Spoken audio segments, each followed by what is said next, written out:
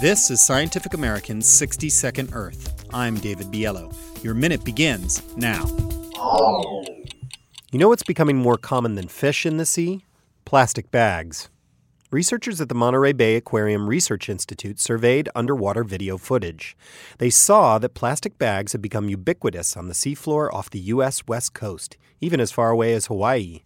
The Institute's robot subs collected the videos over the last 22 years, mostly in and around Monterey Bay, but also further afield. Technicians noted whenever it showed objects or animals.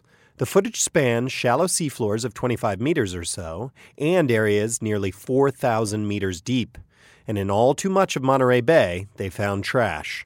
A full third of the trash was various types of plastic. The second most common object, metal cans. The rest of the trash was a mix of lost fishing equipment and rope, glass bottles, paper, cloth, even tires. The trash preferentially accumulates on steep, rocky slopes, perhaps because ocean currents drop it there.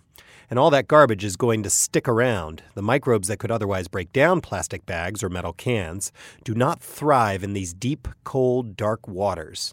So remember, we may throw things away, but that doesn't mean that they go away. Your minute is up. For Scientific American's 60-Second Earth, I'm David Biello.